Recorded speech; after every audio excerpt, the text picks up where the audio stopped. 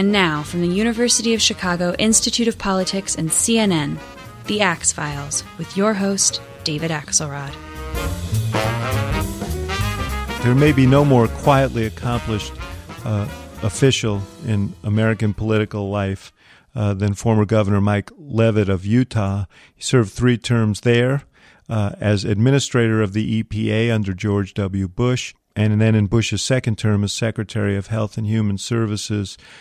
Mike Leavitt is deeply respected by people on both sides of the aisle, something that's hard to find these days, and had a deep hand in 2 issues that are on the front burner in Washington today, healthcare and the environment. We talked about it the other day when we sat down at the University of Chicago.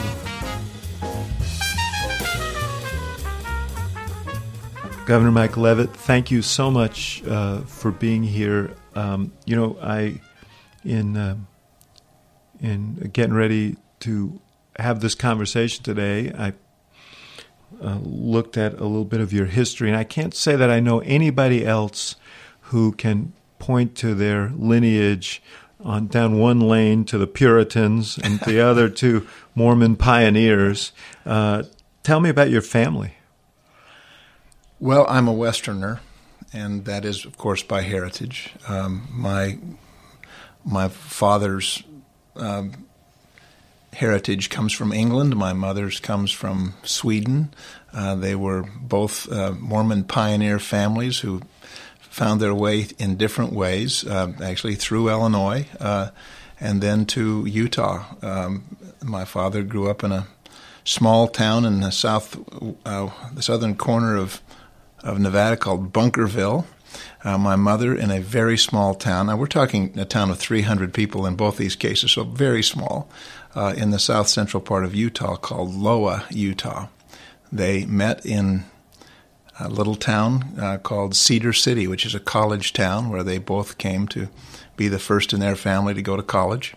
They married, lived in a little mobile home with no bathroom.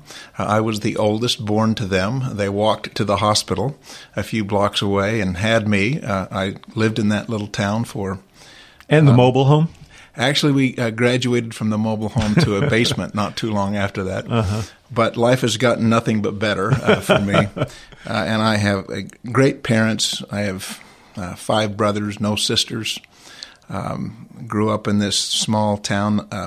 I tell people that if you knew the sitcom Leavitt to Beaver and the adventure Bonanza, and you molded those two, that is my adolescence. I am old enough to understand that reference, well, Governor. You know me well, then. I have a note here that Thomas Dudley, the second colonial governor of Massachusetts, was an ancestor of yours?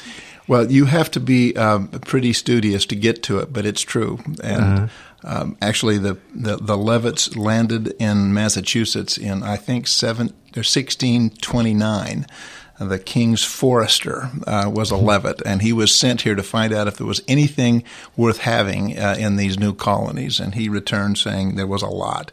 And so the first Leavitt actually to come to the United States, well, to the colonies, actually was a stowaway, as best I can tell. He was an apprentice tailor and hated it. And that was, of course, a contract, a very serious contract. And he broke it, stowed away on the ship, went to Massachusetts, found his way into the into Vermont. And that's the history. And in the course of that, that line works its way into Thomas Dudley. So the governor thing was sort of in your genes here a long way back. It was predestined. Yeah, that's predestined. I had no choice. Thomas Dudley in 1600 made it all possible. We're going to talk about the health care issue in a few minutes, but you have your family has a familiarity with this whole issue, insurance issue, not just as a governmental policy issue, but professionally, because your dad went into the insurance business and you followed him in that business. I've actually had 3 careers in my life. I'm one of the lucky people who have enjoyed everything I have done. Yeah. My first career was building businesses in the risk management world, and the second was my government service, and the third, I've had the good fortune of spending most of my time thinking about health care since I left public service. So the whole area of how you manage risk and how you take care of people's needs in both economic sense as well as a public policy sense has been a big part of my life. And your dad built this business? He did. He started it in the basement of his home, and over the course of it still operates. They have 130 some odd insurance brokerages around the country, and it's a great American dream story, and I've watched it happen because his office was right next to my bedroom when he started. And healthcare was part of that? It was a minor part of it. It was mostly in other lines of insurance, property and casualty, but it ultimately became part of it. And that was a valuable background for me. The whole area of how you manage risk and how you create pools of risk and what it takes to have the integrity of actuarial science is a big part of what I learned as a young professional. Yeah, well, that's a handy bit of knowledge right now when we're talking about how to recast the Affordable Care Act, and I want to talk to you about that in a minute. But your dad drifted into politics, and you apparently drifted with him along the way. My first recollection of anything political was going to the Iron County Fair where my father was running for the state legislature, and to my great humiliation, my mother required that we wear a white T-shirt with a campaign brochure, Elmer's glued to our front and our back, and our job was to walk around and draw attention to ourselves. It was not a good start, but he then became a member of the state legislature and ultimately ran for governor, and there was no one to manage his campaign who would work harder or cheaper than me, and I ended up managing it. And while he did not lose, he exceeded expectations, and it launched me into an entirely different path than I had expected. And what about it? What appealed to you about it? Because you don't strike me as someone who paced things to himself to call attention to himself. Well, that was my mother's insistence. Yes, I understand. But the point is, you're not. And I've spent some time in Utah. I worked with Wayne Owens, who you'll remember very well. Of course, yes. And Didi Corradini, the mayor of Salt Lake City, was an old client of mine. So I got a chance to spend a lot of time in Utah. And your temperament actually is well suited to the state, but it's not a kind of look at me sort of approach to politics. Well, I got into politics. No, I can't say by accident. I've always been interested in it. But I started managing campaigns, and I managed 4 Senate campaigns, a couple of governor's campaigns, got involved in the presidential election, and it taught me the process. And then I got engaged in public service, and I found first in education, and I could see that if you really wanted to get things done, you needed to be as they say in the Hamilton musical, in the room. And that drew me to an opportunity. And as they say, the rest is history. I ran for governor and was fortunate enough to win. I served there for 3 terms.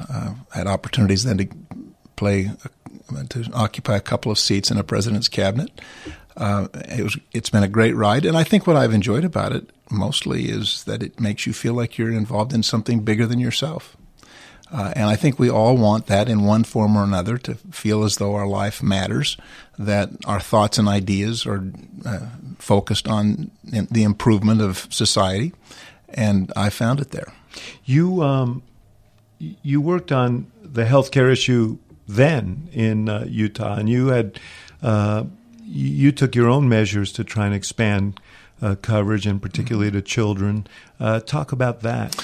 Well, I ran for governor in 1992. Of course, you'll remember that was the year Bill Clinton was elected, and healthcare was a big issue. And I'll be honest, I did not see it coming. as a candidate, but it became evident to me I needed to learn more about it. That was natural for me because of my risk management background, but I dug into it and found it to be an issue that I found enormously interesting. I concluded that ultimately the approach that was being taken nationally was not the right approach, meaning, and I'm not talking about the policy of it, I'm talking about the mechanics of how you get it done.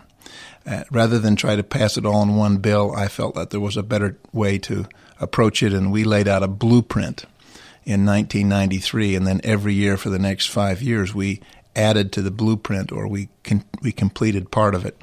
And so we did a lot of the things in the 90s that the Affordable Care Act did. We expanded coverage to age 26. We dealt with a lot of the rating issues. So none of this was new to me. I had dealt with it when I was governor. And to good results, you now I'm reading, you insured 400,000 more state residents, which is a large number in a small state. And you reduced per capita cost of health care 25% below the national average. What's your fundamental philosophy on health care? And there's a big debate as to availability, access. What should our aspiration be in terms of health care? Well, I believe there's a widely held aspiration in America for everyone to have access to an affordable insurance policy. I don't think that divides us. I think that unites us. How we go about it is a bit different. The way I expanded it in Utah is, I think, interesting and somewhat relevant to this day. I observed that as we were expanding Medicaid, for example, that there were certain of those populations that were getting benefits that went well beyond what a person who was working at a mill or at a car dealership might have. And so I went to the federal government and said, if you'll let me engineer the development of the benefits just a bit differently, I'll take the savings and I'll apply it into a network that can cover more people. We'll give everyone something that we would consider to be creditable coverage, as opposed to giving a few substantially better with an aspiration that someday everybody will get the best. And it worked. And then we began to focus on quality and recognizing that the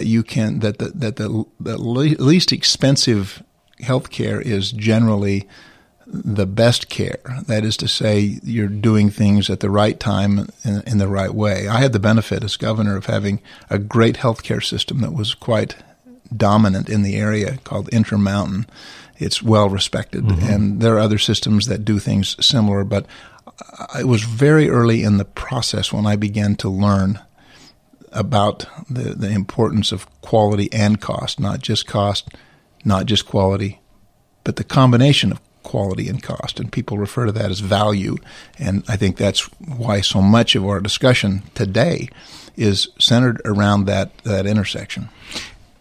I listened to you talk, and I was around the room those years when the Affordable Care Act was being discussed, and a lot of the subject matter was the same, which is how do we reduce cost, increase value, how do we encourage better practices, and how do we use the savings to expand coverage and so on. What is the Affordable Care? I know this is a freighted question in today's red-hot political environment, but you've heard the president describe it as a disaster, and others have. This is an environment in which hyperbolic language tends to rule the roost here. But what is your analysis of what was accomplished, what wasn't accomplished, and what to do now? Well, let me start with what I think is the most important part of the Affordable Care Act, and that is that something happened.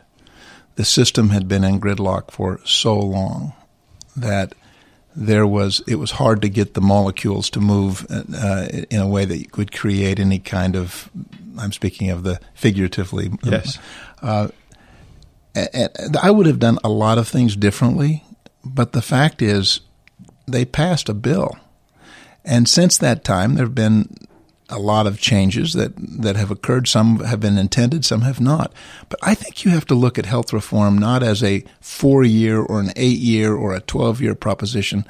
I think we're actually 25 years into a 40-year transition, and that what happened in the Affordable Care Act was important because it allowed change to start. Now we're going to go through another iteration of change, I think, over the next few years or however long this process lasts.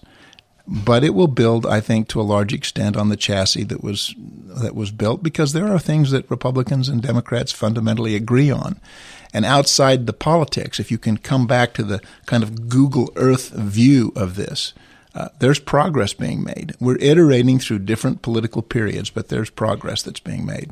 One of the things that I think you advocated were healthcare exchanges, and obviously that was a core of this bill. And a lot of Republicans, frankly, were supportive of that concept over the years, and Governor Romney applied them in Massachusetts. Do you still believe in the exchanges? I have believed that it's a market-based idea. If you look at the history of this, you'll see that the first exchange conversation actually took place in the 70s with Richard Nixon.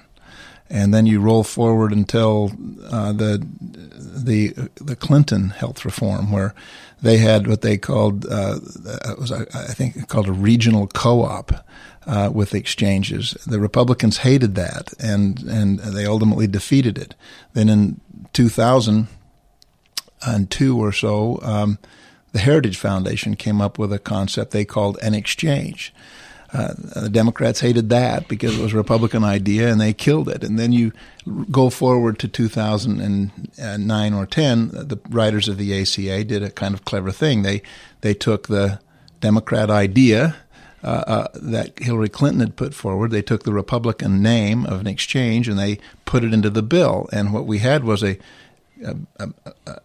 disagreement over whether it ought to look like what the Heritage Foundation had designed. What's the difference between that idea and what we got? Well, ultimately what happened in the ACA is that they compromised. Not a lot's made of that, but we had a situation where they said every state can have its own, and if you want to have one like Hillary Clinton designed, do it. If you want to have one like the Heritage Foundation, then do it. And what's the difference between the two? It's mostly the role of government, which is what a lot of this boils down to. Mm-hmm. It isn't a difference in aspiration. It's a question of what's the role of government, and the ACA, as well as what had been proposed in the 90s, had a lot of government involvement and a lot of government decision making. I mean, I have observed over time as a scholar of political thought that these things boil down to really three questions: who matters, who pays, and who decides.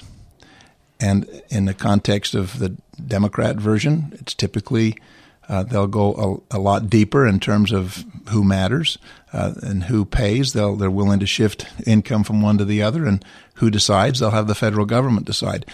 The Republicans they'll likely not apply it to as many people. They will have the state government or consumers making decisions, and they'll have less shifting of income. But it's not a difference in our view of what ought to be done. And I think that's the foundation on which progress will always be made, is building on the things that you agree on. On the subject of who pays, I got to take a quick break here for a word from our sponsor. So we'll be right back with Governor Mike Leavitt.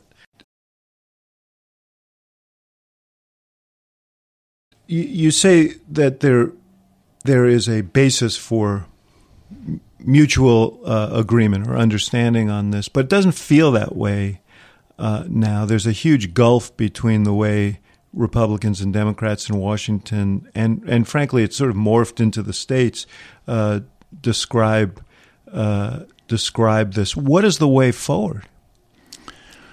Well, in this environment, you have been out of Washington for a while, and so have I, that's why we look so healthy.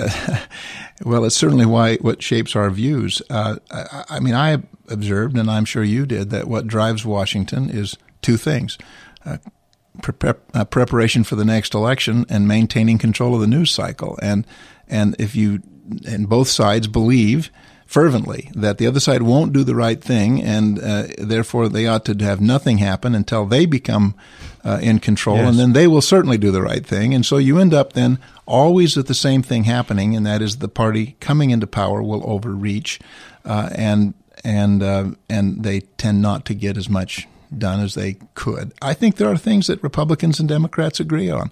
We started with the fact that people ought to have insurance. I think you can get them to agree that coordinated care is a lot better than uncoordinated care. I think you can get them to agree that the way we pay for health care is wrong and that we ought to change it away from this, what we call the fee-for-service system, to something where they're working on value. And I think there's And we've moved in that direction. And we have moved in that direction. And I think that ought to be acknowledged. In fact, I look at the Affordable Care Act, and if you were to ask me what I think its biggest contribution has been, it, aside from just getting us started, I think it has given great momentum to the idea that we need to change the way we pay for health care. Yeah. That alone, over the course of a decade or two, will be among the most significant contributions that any period could make. And at the core of that is this notion that if you pay fee for service, it puts it puts pressure on the providers to encourage the use of medical services, of doctor's appointments, of tests, and so on. All the incentives are misplaced. I've said at times it's like a disease, chronic more. Everybody does better with more, and that's not good for the system. If you want to make more money as a healthcare provider, just do more procedures. If you're a consumer and you're not paying for it, then why not just get more? And so the system has to change, or the problem won't be resolved. And I think the Affordable Care Act at least began to acknowledge the fact. Now, I want to say this. That was in the Affordable Care Act. But I know with some certainty that the writers of the bill said we can't just go about getting everybody insured. We have to do something to change the cost curve. And they went to CMS, the Center for Medicare and Medicaid Services, and said to them, do you folks have anything that would help us bend the cost curve? And I know they had to have said, yes, we have a lot of things that we've been working to accomplish the last 4 years. There's a lot of demonstration projects on this thing called value-based care. And the reason that, and they basically just put them in the statute. That was developed during the second term of George W. Bush. Now, we don't think of the ACA having anything that's bipartisan, but the reality is exchanges were an idea that had been, to a large extent, thought of as Republican idea. The whole idea of value payment was not new. It was something that we had been working hard on. And those are the things that, for the most part, have endured. Yeah. And Nancy Ann DeParle, who is here with you today for a program at the Institute of Politics, had a conversation with me earlier, and she also points out that the reduction of infection rates in hospitals and readmission rates in hospitals.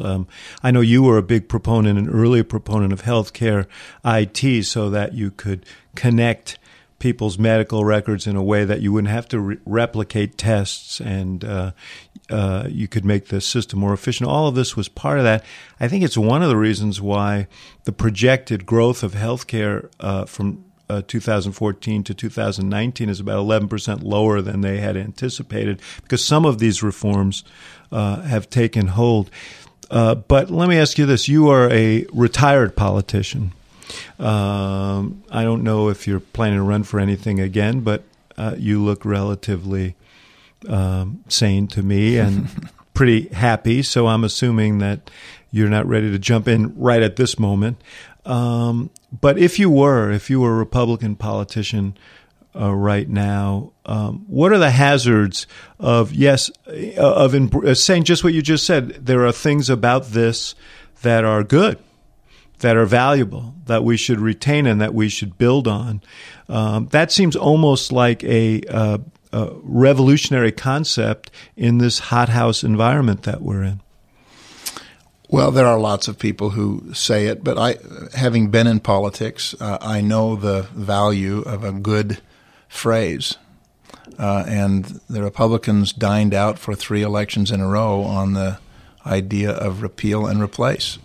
And I think it's to be expected that there will be a bill that will be titled Repeal and Replace. And that's probably about the only thing we know with certainty.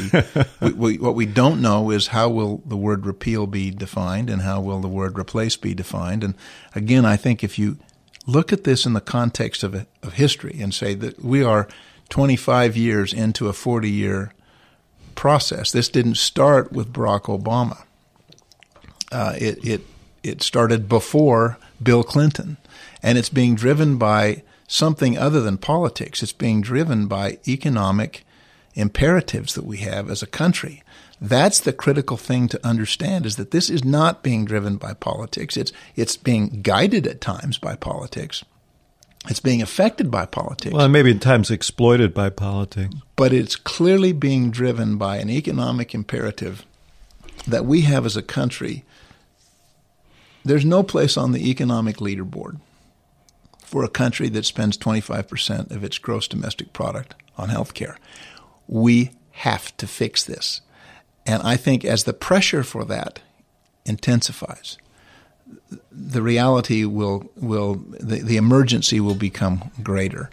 Now, you ask about my view on the Republicans. I think the Republicans have a profound opportunity. If they will act in a responsible way and solve some of the deficiencies of the Affordable Care Act, and there are some, they will in fact have they'll be rewarded. Now the question will be, will they overreach? They've got to have Democratic votes in the Senate. And so at some point in time, this will follow the same pattern it always follows. And that is that they will overreach initially, and then there'll be some pushback. And then the big question is, will the pressure be great enough, or will it happen soon enough that the politics of this won't take over? They could make some very good adjustments, and we could march forward as a society far better served. You're right that you said the Republicans have dined on repeal. Replace sort of came later when there was this recognition that, there are actually some popular elements of this program. And the popular elements of the program are things like the inclusion of people with pre-existing conditions, the end of lifetime caps on insurance so that if you get seriously ill, you're not going to face those kind of limitations, the insurance of people under 26, and you mentioned that you were an early proponent of that on their parents' insurance. You know the modeling better than anybody. How do you maintain the things that everybody loves about the Affordable Care Act, even if they don't like the brand of Obamacare? How do you preserve those? And the president says he wants to. The Congress says they want to. How do you preserve those and repeal the law and take the mandate away that encourages people to join so you have a large enough pool? You talk about risk pools. How do you do that? Well, I think we, first of all, have to just acknowledge that words matter, and they matter to different people for different reasons, and we fight over words a lot more than we ought to. The Republicans right now want to fight on repeal and replace. The Democrats want to fight that it not happen. Well, the reality is when it gets right down to it, the Republicans are going to call whatever they do repeal and replace. And when they get down to what they can actually get done, it's likely to be, there'll be some new things, but for the most part, it's going to be finding ways to make more functional that which we had before the ACA or that we have after. And then we'll have a fight about what actually happened and who deserves the credit. But, I have a much... I think if you probably will want to see what happens before people decide whether they want to grab credit. It's a good. When you play golf, they say don't say anything until the ball stops rolling. But I'm sorry, I cut you off. But do you think that those elements that I mentioned will survive? And if they do, don't they have? Isn't this a matter of tinkering with the model we have rather than actually replacing it? There will be enough change on what's there that the Republicans can properly have a list of things they repealed, and there will be some things that they'll say they replaced. But look, I just think the reality of this is that what we're going to see is a political process that will produce change. It will iterate. Where the parties come down and how they define it will depend on where they stand. And are you being consulted on this? Have you been in touch with Dr. Price and others? I know you had some role in the transition. I know you weren't part of the Trump campaign. You were for Governor Kasich, I think. But have they drawn on your expertise? I work as much as I'm asked, which is fairly regularly, with members of the leadership in Congress. When Tom Price is nominated and confirmed, or he has been nominated, when he's confirmed, I suspect I'll have some involvement with them. I hope they'll ask, because it would be a mistake not to ask people what happened before, and that's one of the things that often in a democracy we don't do enough of. Before we leave healthcare, I want to talk a little bit about Medicare and Medicaid, because the president said he doesn't want to touch Medicare, Social Security, and there are many who think that the actuarial tables are such that there might be some adjustments necessary. Nancy Ann feels that some of the steps the Affordable Care Act took strengthened Medicare. What's your view of that? If there was a lesson I learned as Secretary of Health, it would be that if you want to transform health care, you have to change Medicare, because it's the only payment system that exists the same in every village, hamlet, and city and state in America. And it drives many of the other payment systems. So we ultimately have to deal with Medicare. I doubt it will be this year because of the weight of what's being dealt with the so-called repeal and replace legislation.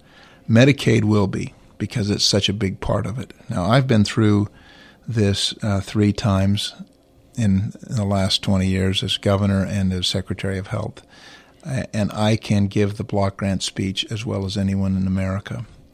But I think as a practical matter,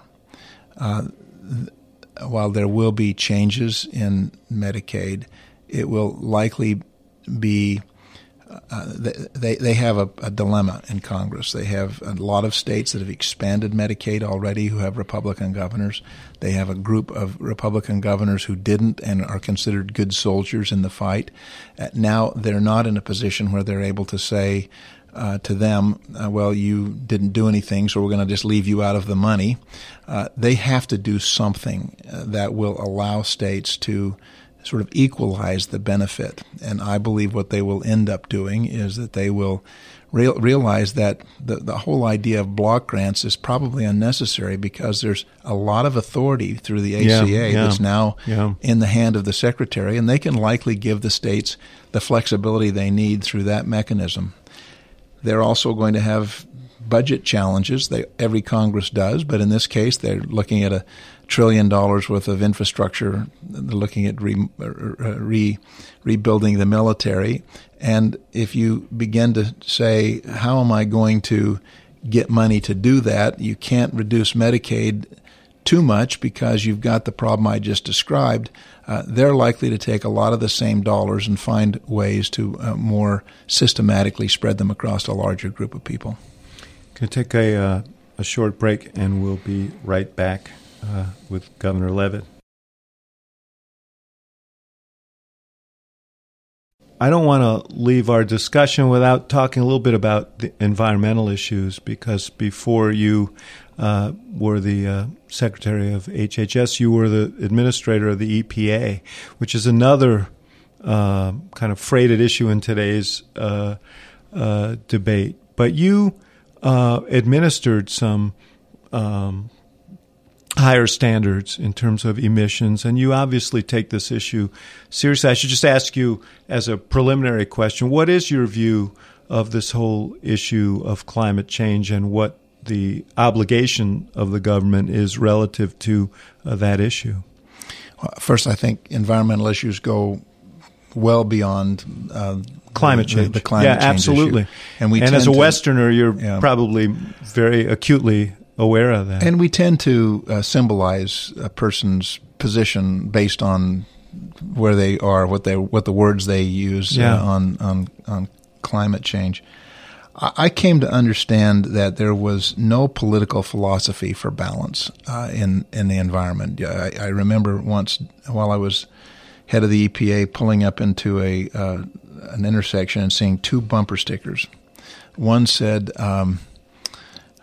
Earth first, we'll mine the other planets later. And the other said, save the Earth, kill yourself. And I thought to myself, there's got to be some place in between that makes more sense than either of those. And yet that's the way we talk about the environment philosophically. And there's no real place in the political debate for finding the balance between sustainability and development. And I think that ought to be the objective of policy thinkers, is to find that balance. And I think that's true I was engaged often in this discussion with our friends and trading partners around the world when I was the head of the EPA and when I was governor. And there's something to be said for the fact that there's clearly a problem here. I mean, let me restate that. There's clearly a problem. The Earth's surface is clearly getting warmer, and certainly human beings have something to do with that. The degree to which we know what to do about it is less certain, but it gets all mixed up in international politics and trade policy and all kinds of other things. And so, in my view, if you can focus on solving the problems that you know, and certainly climate change is one of them, then I think you can make progress. The fact that it is all mixed up in international politics speaks to the importance of sort of a global solution, so that everybody's kind of in the same have the same requirements. Because what you hear a lot about from people who take a position that we should stand down on a lot of these measures to deal with climate change is, well, yeah, but then the Chinese will take advantage, or India will take advantage, and that was the appeal of this Paris Accord, which also imperfect, but a big step forward because the Chinese were in, India was in. Should we honor that agreement? Should we carry forward? We're in this peculiar position now where the China and India are now lecturing us on climate change. That's, I think, one of the problems over the course of a 50-year history is the United States does keep its commitments, and not everybody else does. I was at dinner one night with one of the senior ministers of science in China, and I asked him. This was actually before I was in the federal government. I was governor at the time, and he said, "You people have an economy. We don't. So when we get an economy, come back and talk to me then." Now, that's where this gets all fouled up in international trade politics, and I'm not suggesting. I frankly have not studied the Paris Accords enough. I'm spending most of my time thinking about healthcare, so I don't know. To be honest, I'm not in a position to express a well-grounded opinion. But I do know that I have seen international cooperation done well. While I was head of the Environmental Protection Agency, I participated in the development of what was referred to as global Earth observation. I think it was called GEOS, and I'll get the acronym wrong, but it's a system of satellites and weather stations and ships and others that are tracking things that are happening around the globe, and that we have, as a family of nations, found a way to essentially monitor the temperature of the earth and the weather patterns together. Now, if you can create something that elaborate, you can solve these problems. But it does require a collaborative spirit, not a gaming spirit. And one of the dilemmas we've faced is that not everybody keeps their commitments like the Americans do.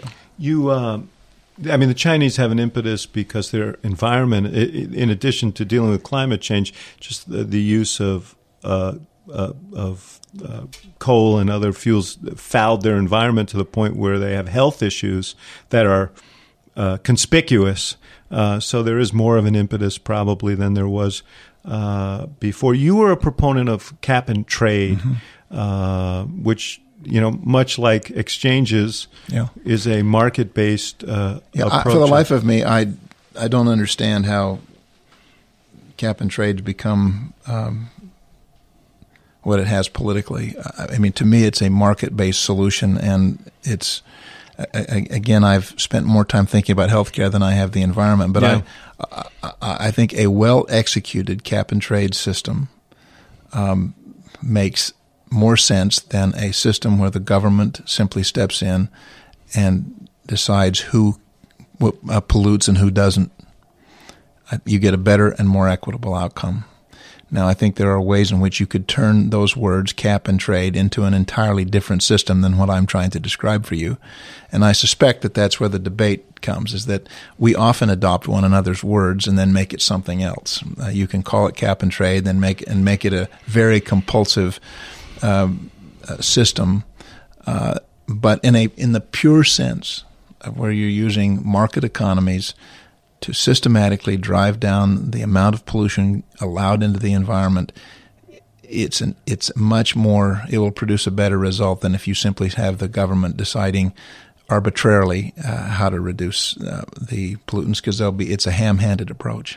Either way, whether you take that approach or more of what you call compulsory approach, there are going to be winners and losers, because it's the nature of these things. And some of the old sources of energy, coal in particular, has been a loser in this. We've seen in the last decade, and part of it has to do with investments the government has made, solar energy, wind energy on the ascension. But how do you manage the politics of that? The president did pretty well telling coal miners that he was going to bring the coal industry back, and I think feels obligated. I know he was speaking about it on the day that we're meeting. He was talking about it today. But can you accommodate the demands of our environment and follow through on those commitments? If you go back 25 years ago, when I was first in politics, the word nuclear was a terrible word. No one wanted anything to do with nuclear energy, and emphasized all the bad things that could occur. Now it's seen as a relatively clean form, and it can be used to do away with coal.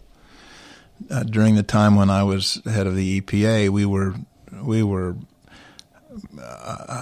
pounding on the coal businesses to come up with large new cleaning devices where they could take the pollution out of the air, and they felt oppressed because we were requiring them to put these scrubbers on at literally billions of dollars of expense. But the politics of it is that at one point the politics was against nuclear, and now they're against coal. And in my mind, if we ought to be measuring the result as opposed to just attacking specific industries.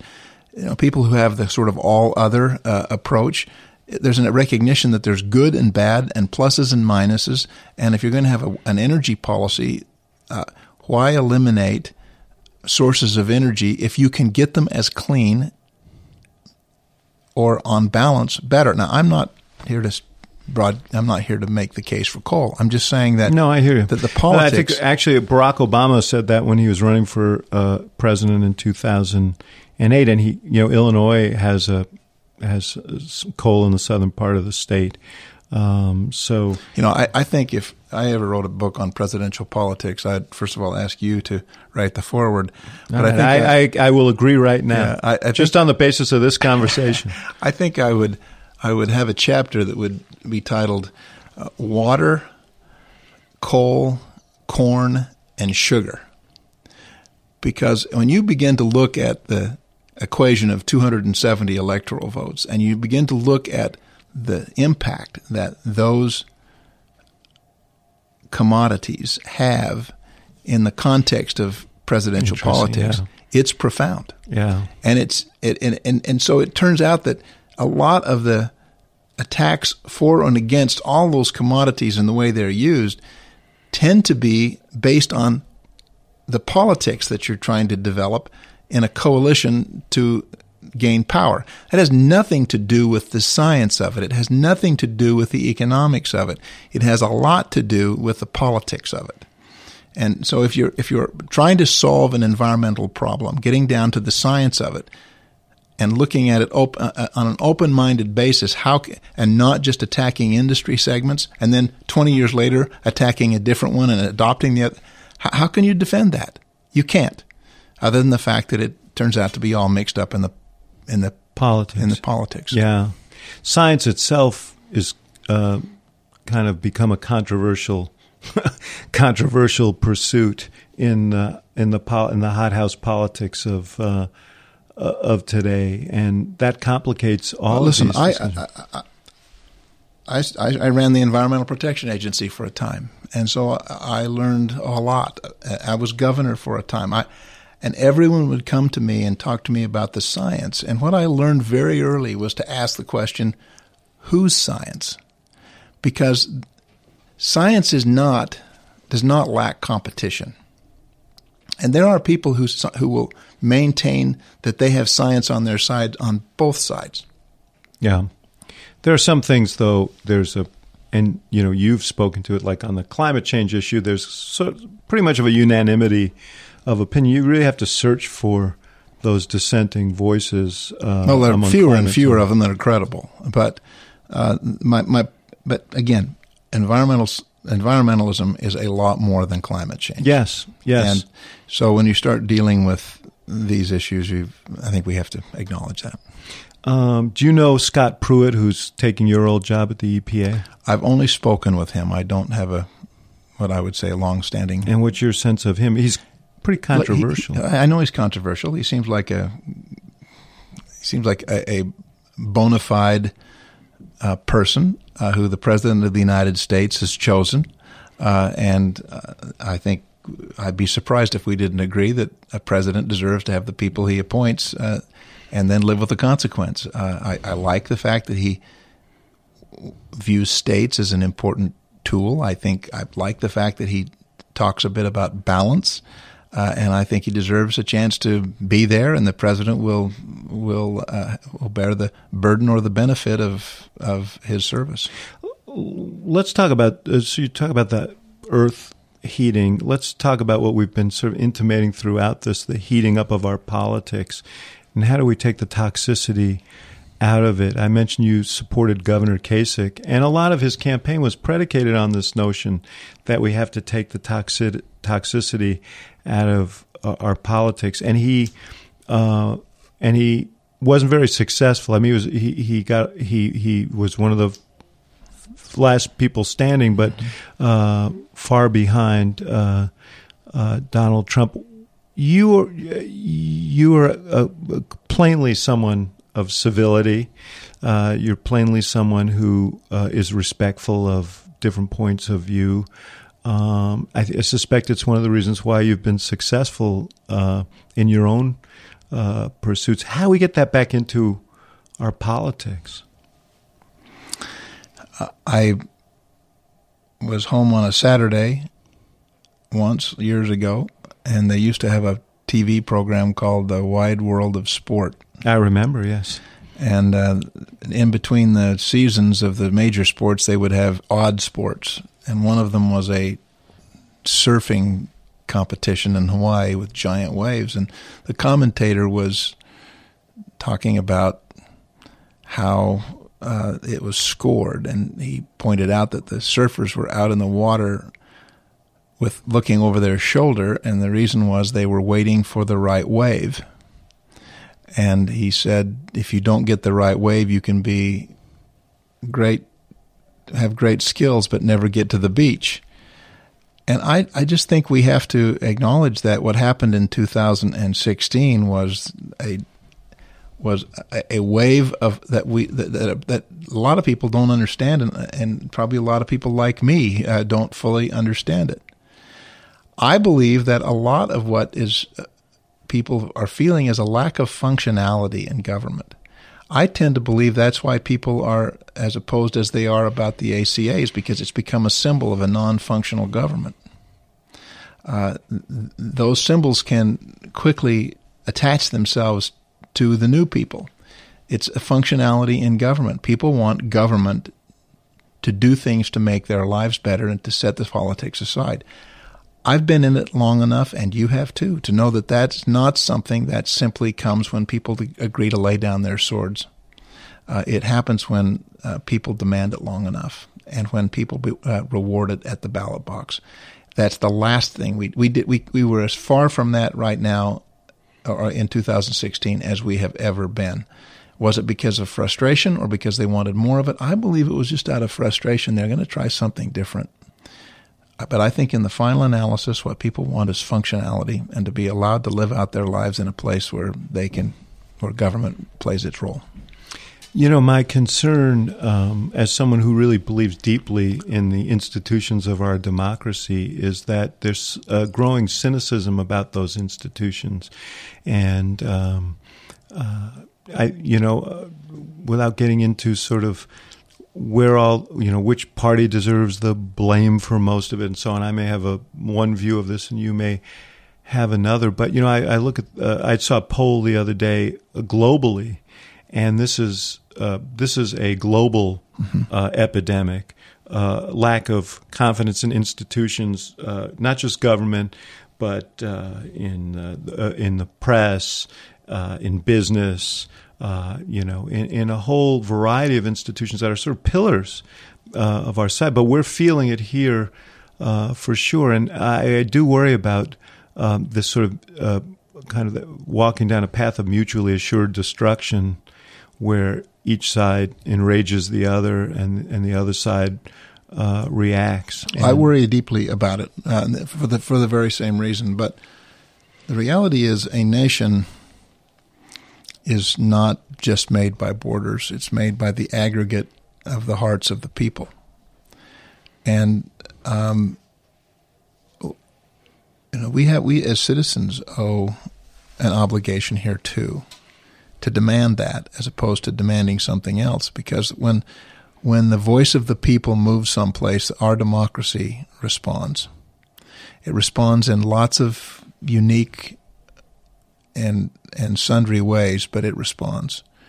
We're getting the government right now that we're creating, and until we begin to demand people working together, and maybe that's what this was about. I don't. Well, there's an argument that Donald Trump looked like a guy who could bang heads together, who wasn't really an ideologue and wasn't from the political class, and therefore might be able to bring, some cohesion, or at least force some action. And let's face it, I think a lot of people would say he was not the perfect candidate for that purpose.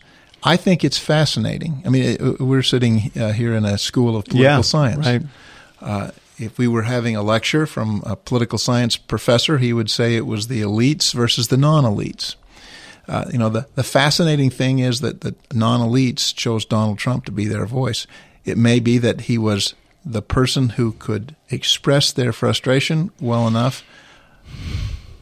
I can't reconcile all that. All I can say and believe is that at root, a nation is the aggregate of what's going on in the hearts and minds of the people of that country. And I believe that the American people were saying, I want a functional government. I want a limited government. And both of those things are not true. Right. And I think at some point there will be a candidate who can bring that back together, but it will likely be a person who is not promising a much bigger federal government. Yeah. What's your just judging from the I guess I could argue the other side, which is that certainly they didn't vote for limited government and I think you were saying that in choosing Trump because he wasn't really offering limited government. But what's your sense? I know you were the transition director for Governor Romney in 2012, and I know you've spent a lot of time thinking about transitions from one administration to the other. How do you evaluate the start that it feels like we've been at this for about a year, but as we sit here, President Trump's only been in office for a couple of weeks, 2.5 weeks or something. But how do you judge the way the transition got out of the blocks? I think a lot of the preparation that should have been done wasn't. I think they have worked very hard since, and I think they've been able to a large extent, keep up. But I don't think it will go down in history as a classical transition that people will emulate. They also have a structure that's sort of unusual in that, in the White House I worked in, and I suspect in the White Houses that you've dealt with and that you were planning, there's generally a structure that runs through the chief of staff, and people report to the chief of staff, and the chief of staff reports to the president. It doesn't appear that that's the way this White House has worked. Mr. Bannon has quite a bit of power. The president's son-in-law is there. I don't know. He seems to be rather influential. Can that work? Can it work with competing power centers? I would be surprised if it functioned the way previous White Houses have. Maybe they'll reinvent it, and we'll all be emulating that model later. But I don't. You've run a few of these yourself as a governor. I have, and I've spent a lot of time studying and participating in the White House, and they're doing it differently. But look, that's their right, they will learn. I think it was Mark Twain who made a kind of impolitic comment when he said, "A man will learn lessons he can learn no other way, holding a cat by the tail." And I be clear, I would never hold a cat by the tail, but it does give me an image. They're going to learn as they go, and they'll find that there's a reason that those things were done the way they were. Maybe we'll all learn some lessons from them too. Well, as you and I both know, having spent some time in Washington, that in Washington those cats can bite. They've got fangs and they've got claws. So we'll see how it all works out. Governor Mike Leavitt, thank you so much, not just for being here, but for being at the Institute of Politics to discuss healthcare at such a momentous time in that debate. Well, there's a lot to think about, and I think it's important, and I'm glad to be here. Thank you. Thank you for listening to The Axe Files, part of the CNN Podcast Network. For more episodes of The Axe Files, visit cnn.com/podcast and subscribe on iTunes, Stitcher, or your favorite app. And for more programming from the University of Chicago Institute of Politics, visit politics.uchicago.edu.